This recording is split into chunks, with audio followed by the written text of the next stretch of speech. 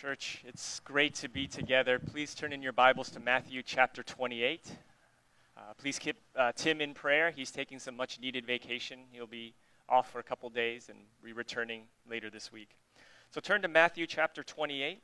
Our series in the Gospel of Matthew ends today. It's taken almost 3 years, 28 chapters, and 88 messages. Last week, Tim preached this final message in Matthew, this section called the Great Commission. And with God's help, we'll continue that message and bring this series to a close. So please turn in your Bibles to Matthew 28, verses 16 through 20. Now the 11 disciples went to Galilee, to the mountain to which Jesus had directed them.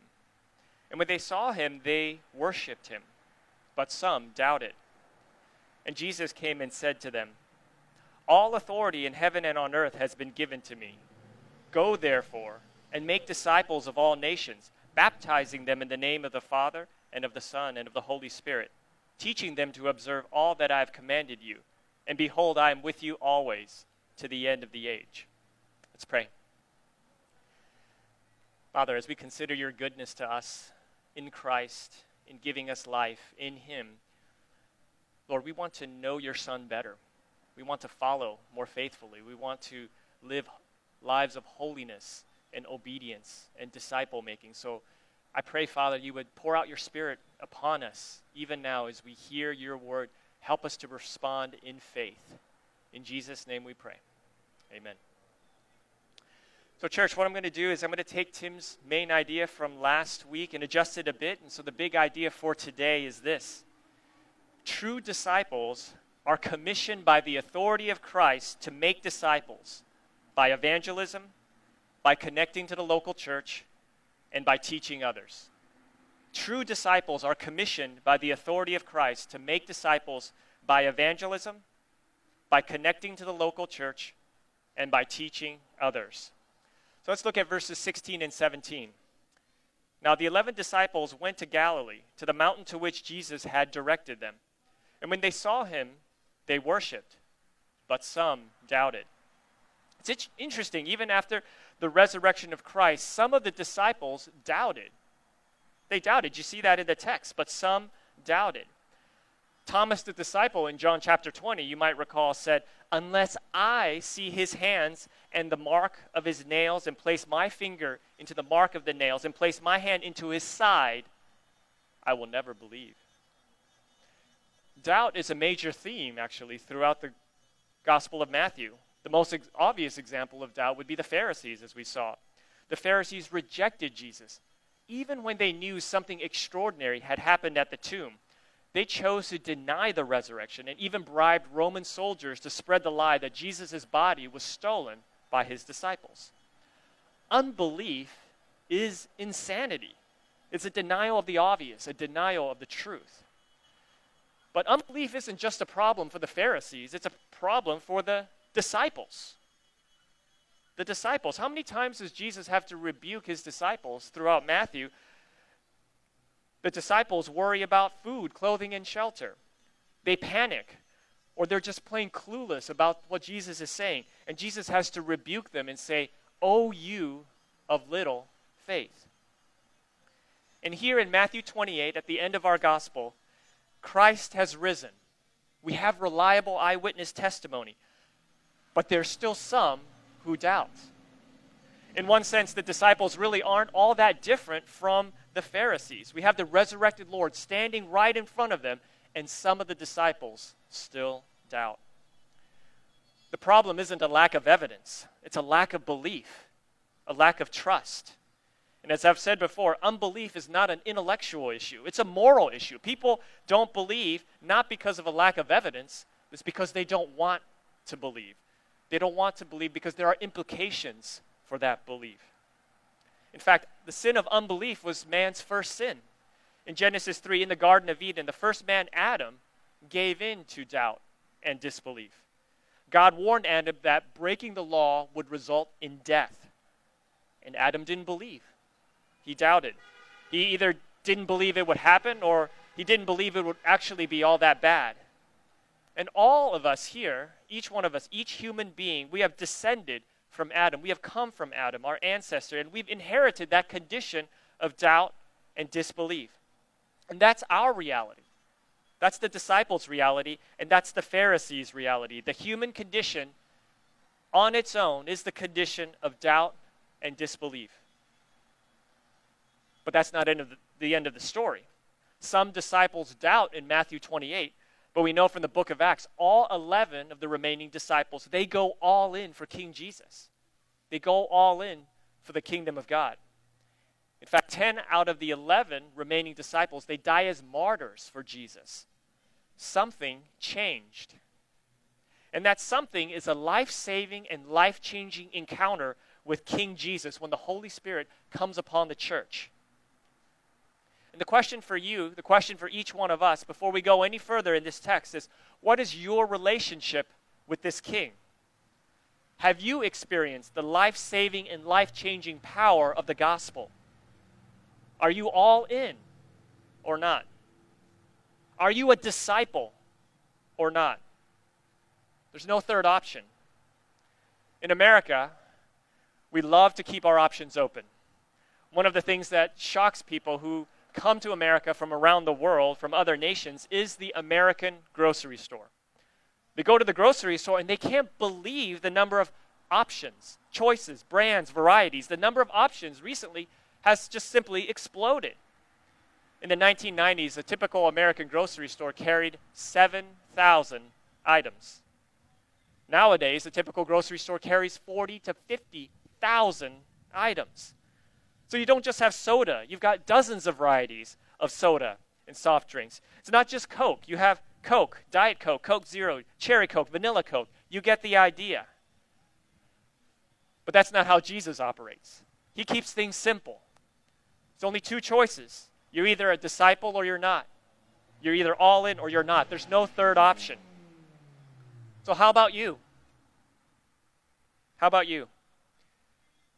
True disciples are commissioned by the authority of Christ. And so I can't assume here this morning that all of you, in fact, are true disciples of Christ. So the unavoidable question presented to us in this passage is this: are you a true disciple of Christ? Have you surrendered everything to the Lord Jesus Christ? And if you are a professing disciple of Christ, does your life show it? Is there evidence of this life-saving and life-changing encounter with King Jesus? And if not, well, Jesus opens wide the door of invitation even now. He calls you even now, even as he called each of those disciples. He calls you to come and follow me. Come and follow me. Come today. Surrender today. Answer the call of Jesus today if you have yet to do so. Well, let's continue with verse 18. And Jesus came and said to them, all authority in heaven and on earth has been given to me. True disciples are commissioned by the authority of Christ. And as we've seen throughout this series, Jesus has been given all authority in heaven and on earth. He has been given authority over demons, diseases, dark clouds, dominions, eternal destinies, and death. Let me just take a brief moment to recap these areas of authority. Jesus has authority over diseases. We've seen Jesus heal lepers, the blind, the paralyzed. No disease is beyond his authority and control, including COVID-19. He has authority over demons. He has the authority simply to say a single word and cast out demons. He has authority over dark clouds. He rebukes the wind and the waves and says, "Be still," and the wind and the waves have to obey him. They have to be still. He has authority over dominions. Jesus stands before the Roman governor Pilate, the one who has the authority to issue the death sentence or not. And he tells Pilate, "You would have no authority over me at all unless it had been given you from above." In other words, Jesus is telling Pilate, the governor, I don't ultimately answer to you, Pilate. You answer to me. And the fact that Jesus has authority over all dominions is so helpful in this election year. So many people out there, you don't have to be on social media long to see so many people out there think that this is the most important election ever. They're placing all their hope in this candidate or that candidate, this party or that party.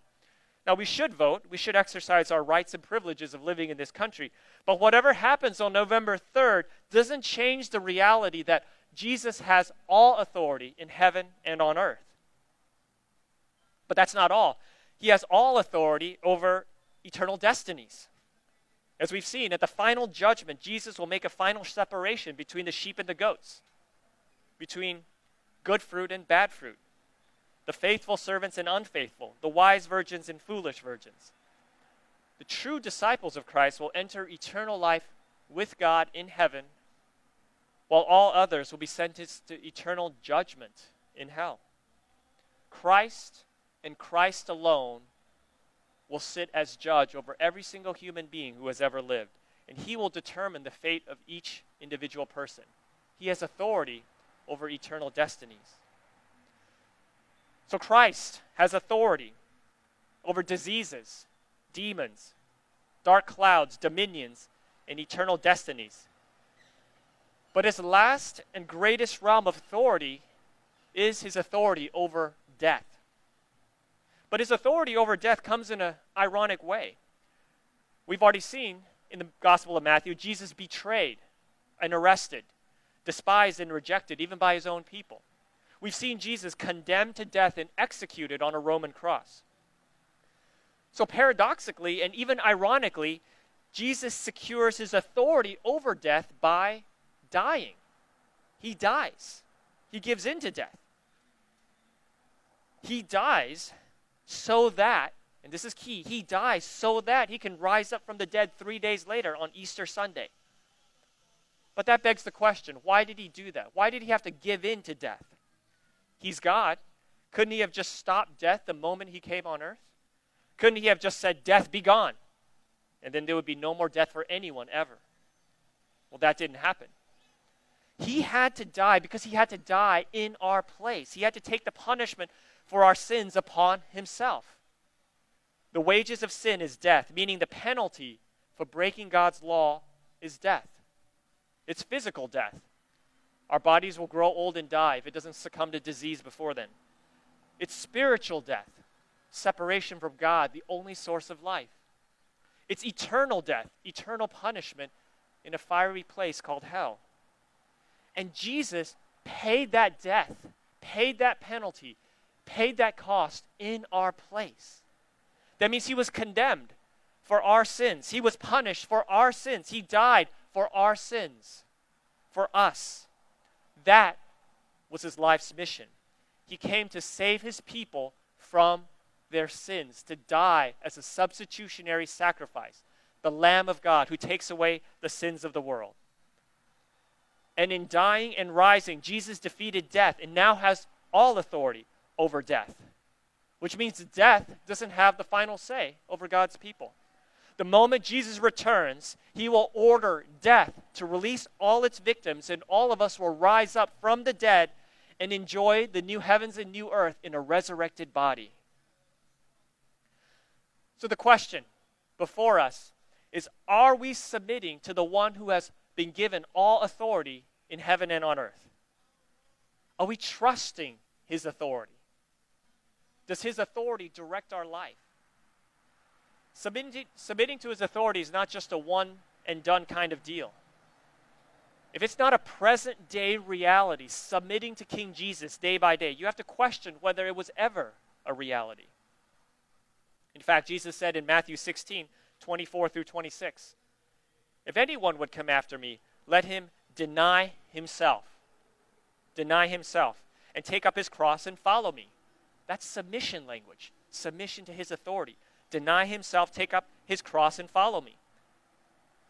For whoever would save his life will lose it, but whoever loses his life for my sake will find it. For what will it profit a man if he gains the whole world and forfeits his soul? Or what shall a man give in return for his soul? So it begins here, denying ourselves, taking up the cross, and following him. But it's also a day-by-day reality for the disciple of Christ. So another way to ask, are you submitting to his authority, is this: are you following him? Or are you following your own way? As we heard from Tim last week, to follow Christ means you are a humble learner. That means disciples of Christ, we sit at the feet of Jesus. We listen to what he says, and we build our life upon his word. And you follow his word even when the culture applauds you, like telling the truth and loving your neighbor. But you follow his word even when the culture questions you or hates you, such as honoring human institutions of authority, upholding the biblical definition of marriage as one man and one woman for life, or loving God more than loving anything else in this world. In short, following Jesus means saying no to sin, saying no to self, and saying yes to Christ. Saying yes to Christ. As D.A. Carson writes, to die to self means to consider it better to die. Listen to these words. Consider it better to die than to lust. Consider it better to die than to tell this falsehood. Consider it better to die than to, you name the sin. So to follow Christ means you're a humble learner. To follow Christ means you are a dependent truster. You trust God's word, his law, his truth, even if you're persecuted for it. To follow Christ means you're a persevering finisher. That means following Jesus is not a one-time event. It's a day-by-day reality until you finish life's race. Jesus said, the one who endures to the end will be saved.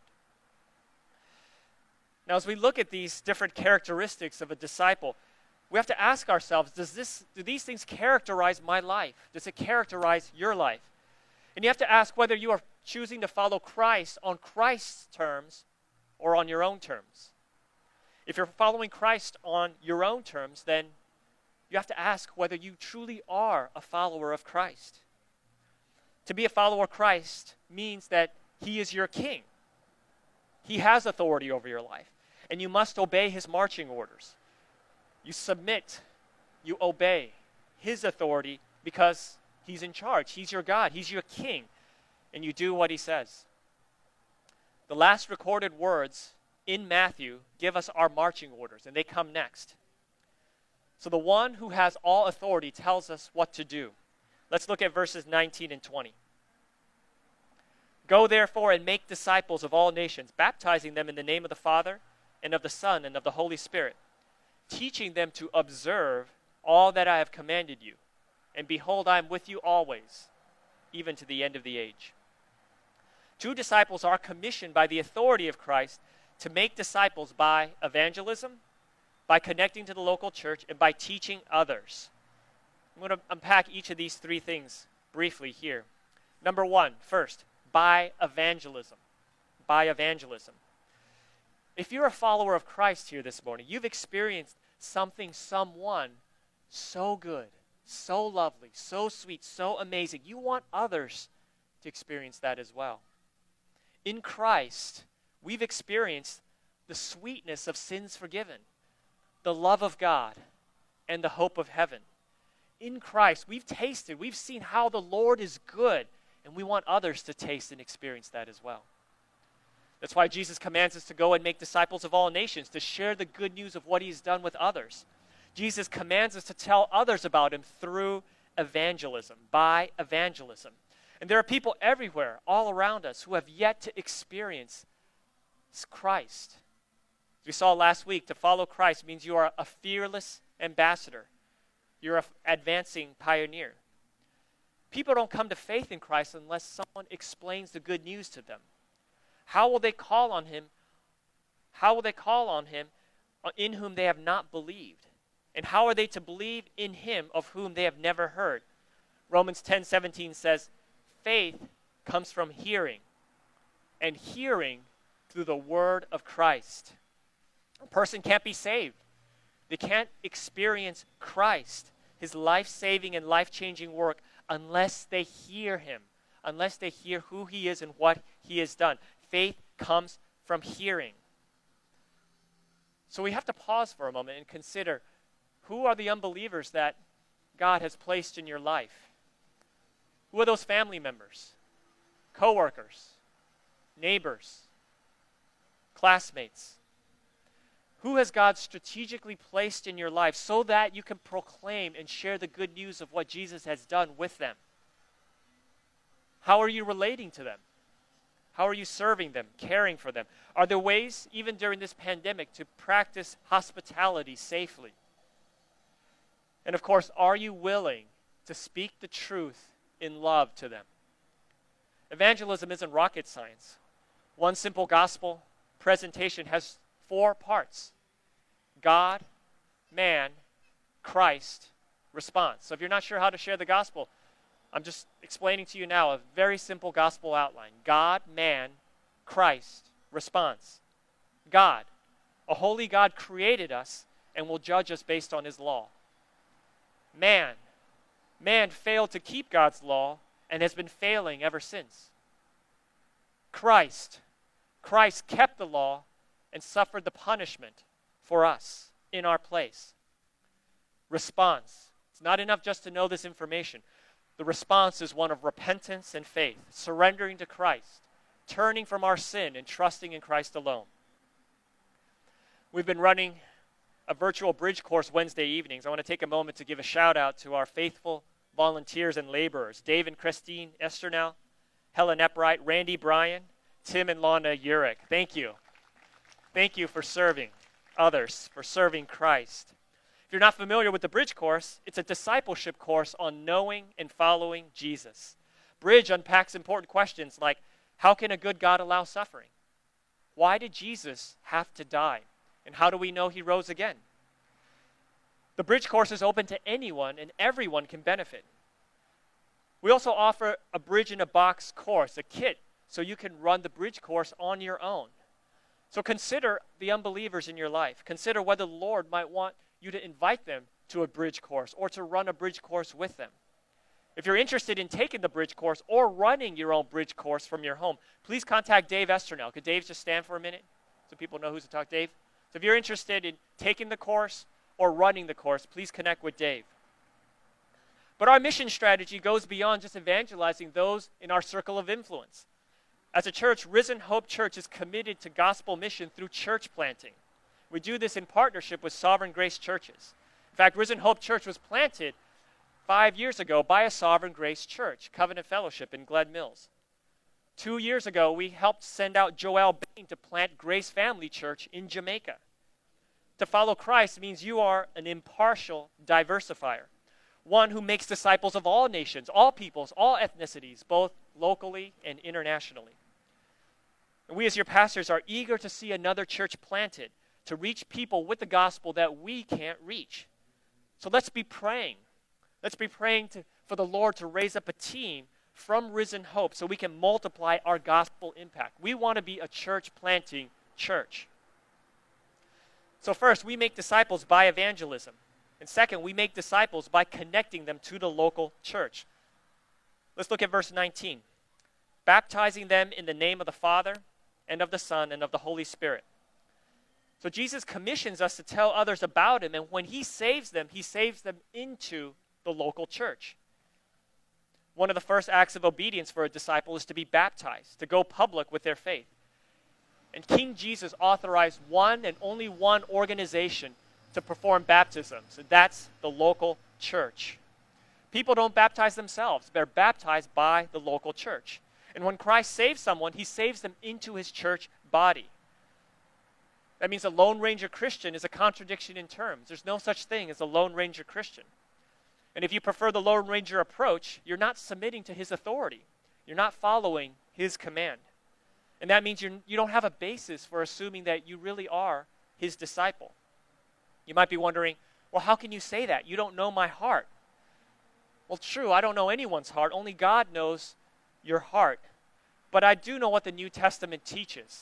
The New Testament teaches that every disciple is vitally connected to the local church. In the New Testament, when someone wasn't vitally connected to the local church, it almost always meant that something was wrong, that they were living in sin, or they abandoned Christ, or both. But I also need to speak a moment for those here who might, or maybe watching over the live stream, who see church participation as somewhat optional.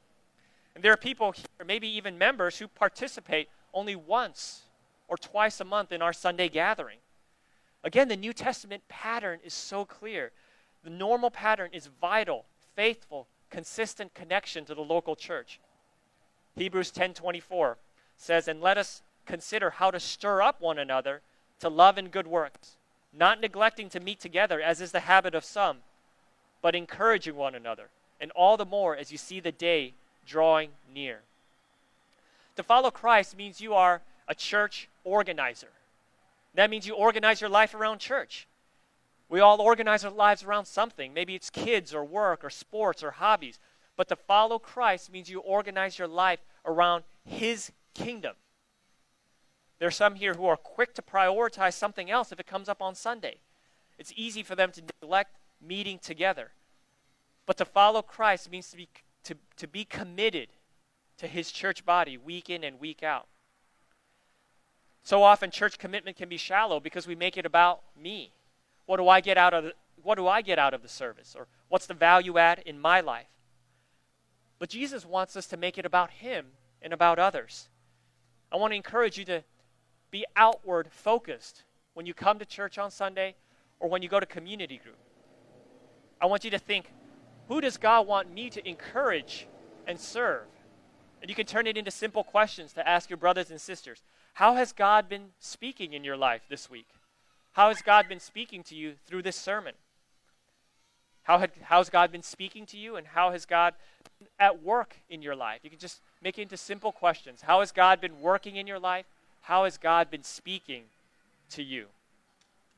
But in addition to our Sunday gathering, we have community groups twice a month for fellowship and prayer together. In these next couple of weeks, the community groups are going to be discussing the booklet, How Can I Love Church Members with Different Politics? We want you there. We want you there, and we as your pastors will be there leading discussion. The Lord commands us to maintain the unity of the Spirit and the bond of peace. That means you and I, each one of us has a responsibility to fight for unity within this local church body. And in the chaos of this election cycle, we need to remember what unites us is the gospel of Jesus Christ. It's far greater than partisan politics. If you've neglected community groups, the Lord wants to call you back to faithful and consistent commitment to your brothers and sisters in the Lord. I want to pause and speak to those who have been coming or maybe tuning in, but you're not yet committed to a local church body. The next step in discipleship for you is making a commitment to a local church. We have a course called Explore, designed to help you discern whether this particular local church is the one that the Lord wants you to commit to. One of the evidences of your commitment to Christ is your commitment to His body. If you're thinking, well, it's just me and Jesus and we're good, well, you're gravely mistaken.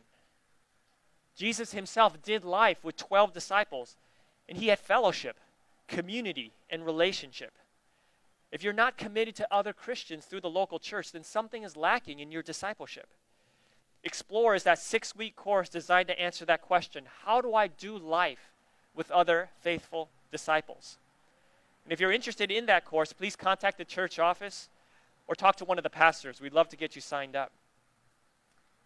True disciples are commissioned by the authority of Christ to make disciples by evangelism, by connecting to the local church, and finally, by teaching others. To follow Christ means you are intentional reproducer and personal mentor. Jesus taught His disciples, and we have the same responsibility to teach others. If a 2-year-old child is the same size, weight, and development as a 2-year-old, well, you would know something is wrong. A healthy child grows and develops and matures. It's the same with disciples. Disciples grow, mature, and develop. And it begins here on Sunday morning, where we as your pastors have the responsibility to teach you God's word so that you can grow. Teaching and learning is essential in discipleship. So how does God want to use you in teaching and encouraging others? How does God want to use you to help someone else know the truth better and to live it out better? Disciple making takes initiative, takes risk. It's helping others follow Jesus. And maybe that teaching and learning means you're meeting with someone to read the Bible or do a book study together. Maybe it's one-on-one. Maybe it's in a small group. Maybe it's inviting someone to your home or inviting someone to go with you to run some errands so you can do life together and talk about God.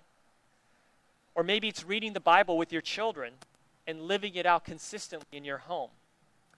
I'd like to ask Stevie to come up to lead our closing song. And after our closing song, we're going to look at some other important ways to apply disciple making as a church. So if you're watching this live stream or listening, don't miss the final part of our message after this closing song. When you build a house, order matters. You don't build the attic before laying the foundation. And that second part that we talked about, connecting to the local church, is foundational for all of us. Foundational to our discipleship is this: our Sunday gathering, the teaching and preaching of God's word, hearing and responding together. But in addition to that, we have fellowship together in our community groups. And these must be a priority if we're going to grow as disciples. Our Sunday gathering in our community groups. But don't stop at the foundation. Let's continue building. Let's build by evangelism, speaking the gospel. Maybe it's as simple as God, man, Christ responds. Maybe it's inviting someone to Bridge or to church. And you build by teaching and learning. And for some, building might mean joining our men's discipleship group. Our men's discipleship group is going to be starting a book study on Tim's book, Respect the Image, on October 18th. And the Risen Women will be starting women's Bible studies as well. Stay tuned for those things. And as we wrap up the Gospel of Matthew, we're going to start a series on the book of Acts. So we want to ask every one of you here to read the book of Acts together, for us to read it together as a church family. We want that to be a key application point, to be reading and praying and asking God, how do you want to use us in gospel mission?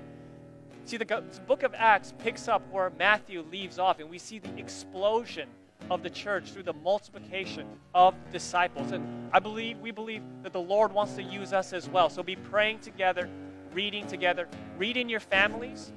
Read with a community group buddy. Maybe read over the dinner table. Read over the phone or over Zoom, or get together over coffee with social distancing. But let's be reading and anticipating what the Lord will do next as we look at the book of Acts. Let's pray. Father, we worship you. We thank you, Jesus. You have been given all authority in heaven and on earth. And you've commissioned us to go and make disciples, beginning with our own homes, beginning with our neighbors, beginning with people all around us. Help us to grow. Help us to be faithful and obedient. I pray that you would send out your Spirit. Pour out your Spirit on us, because we can't do it on our own. We need your power from on high, Lord, to obey this great commission. Use us, oh God. Use us for the advancement of your kingdom and ultimately for your glory. In Jesus' name, amen.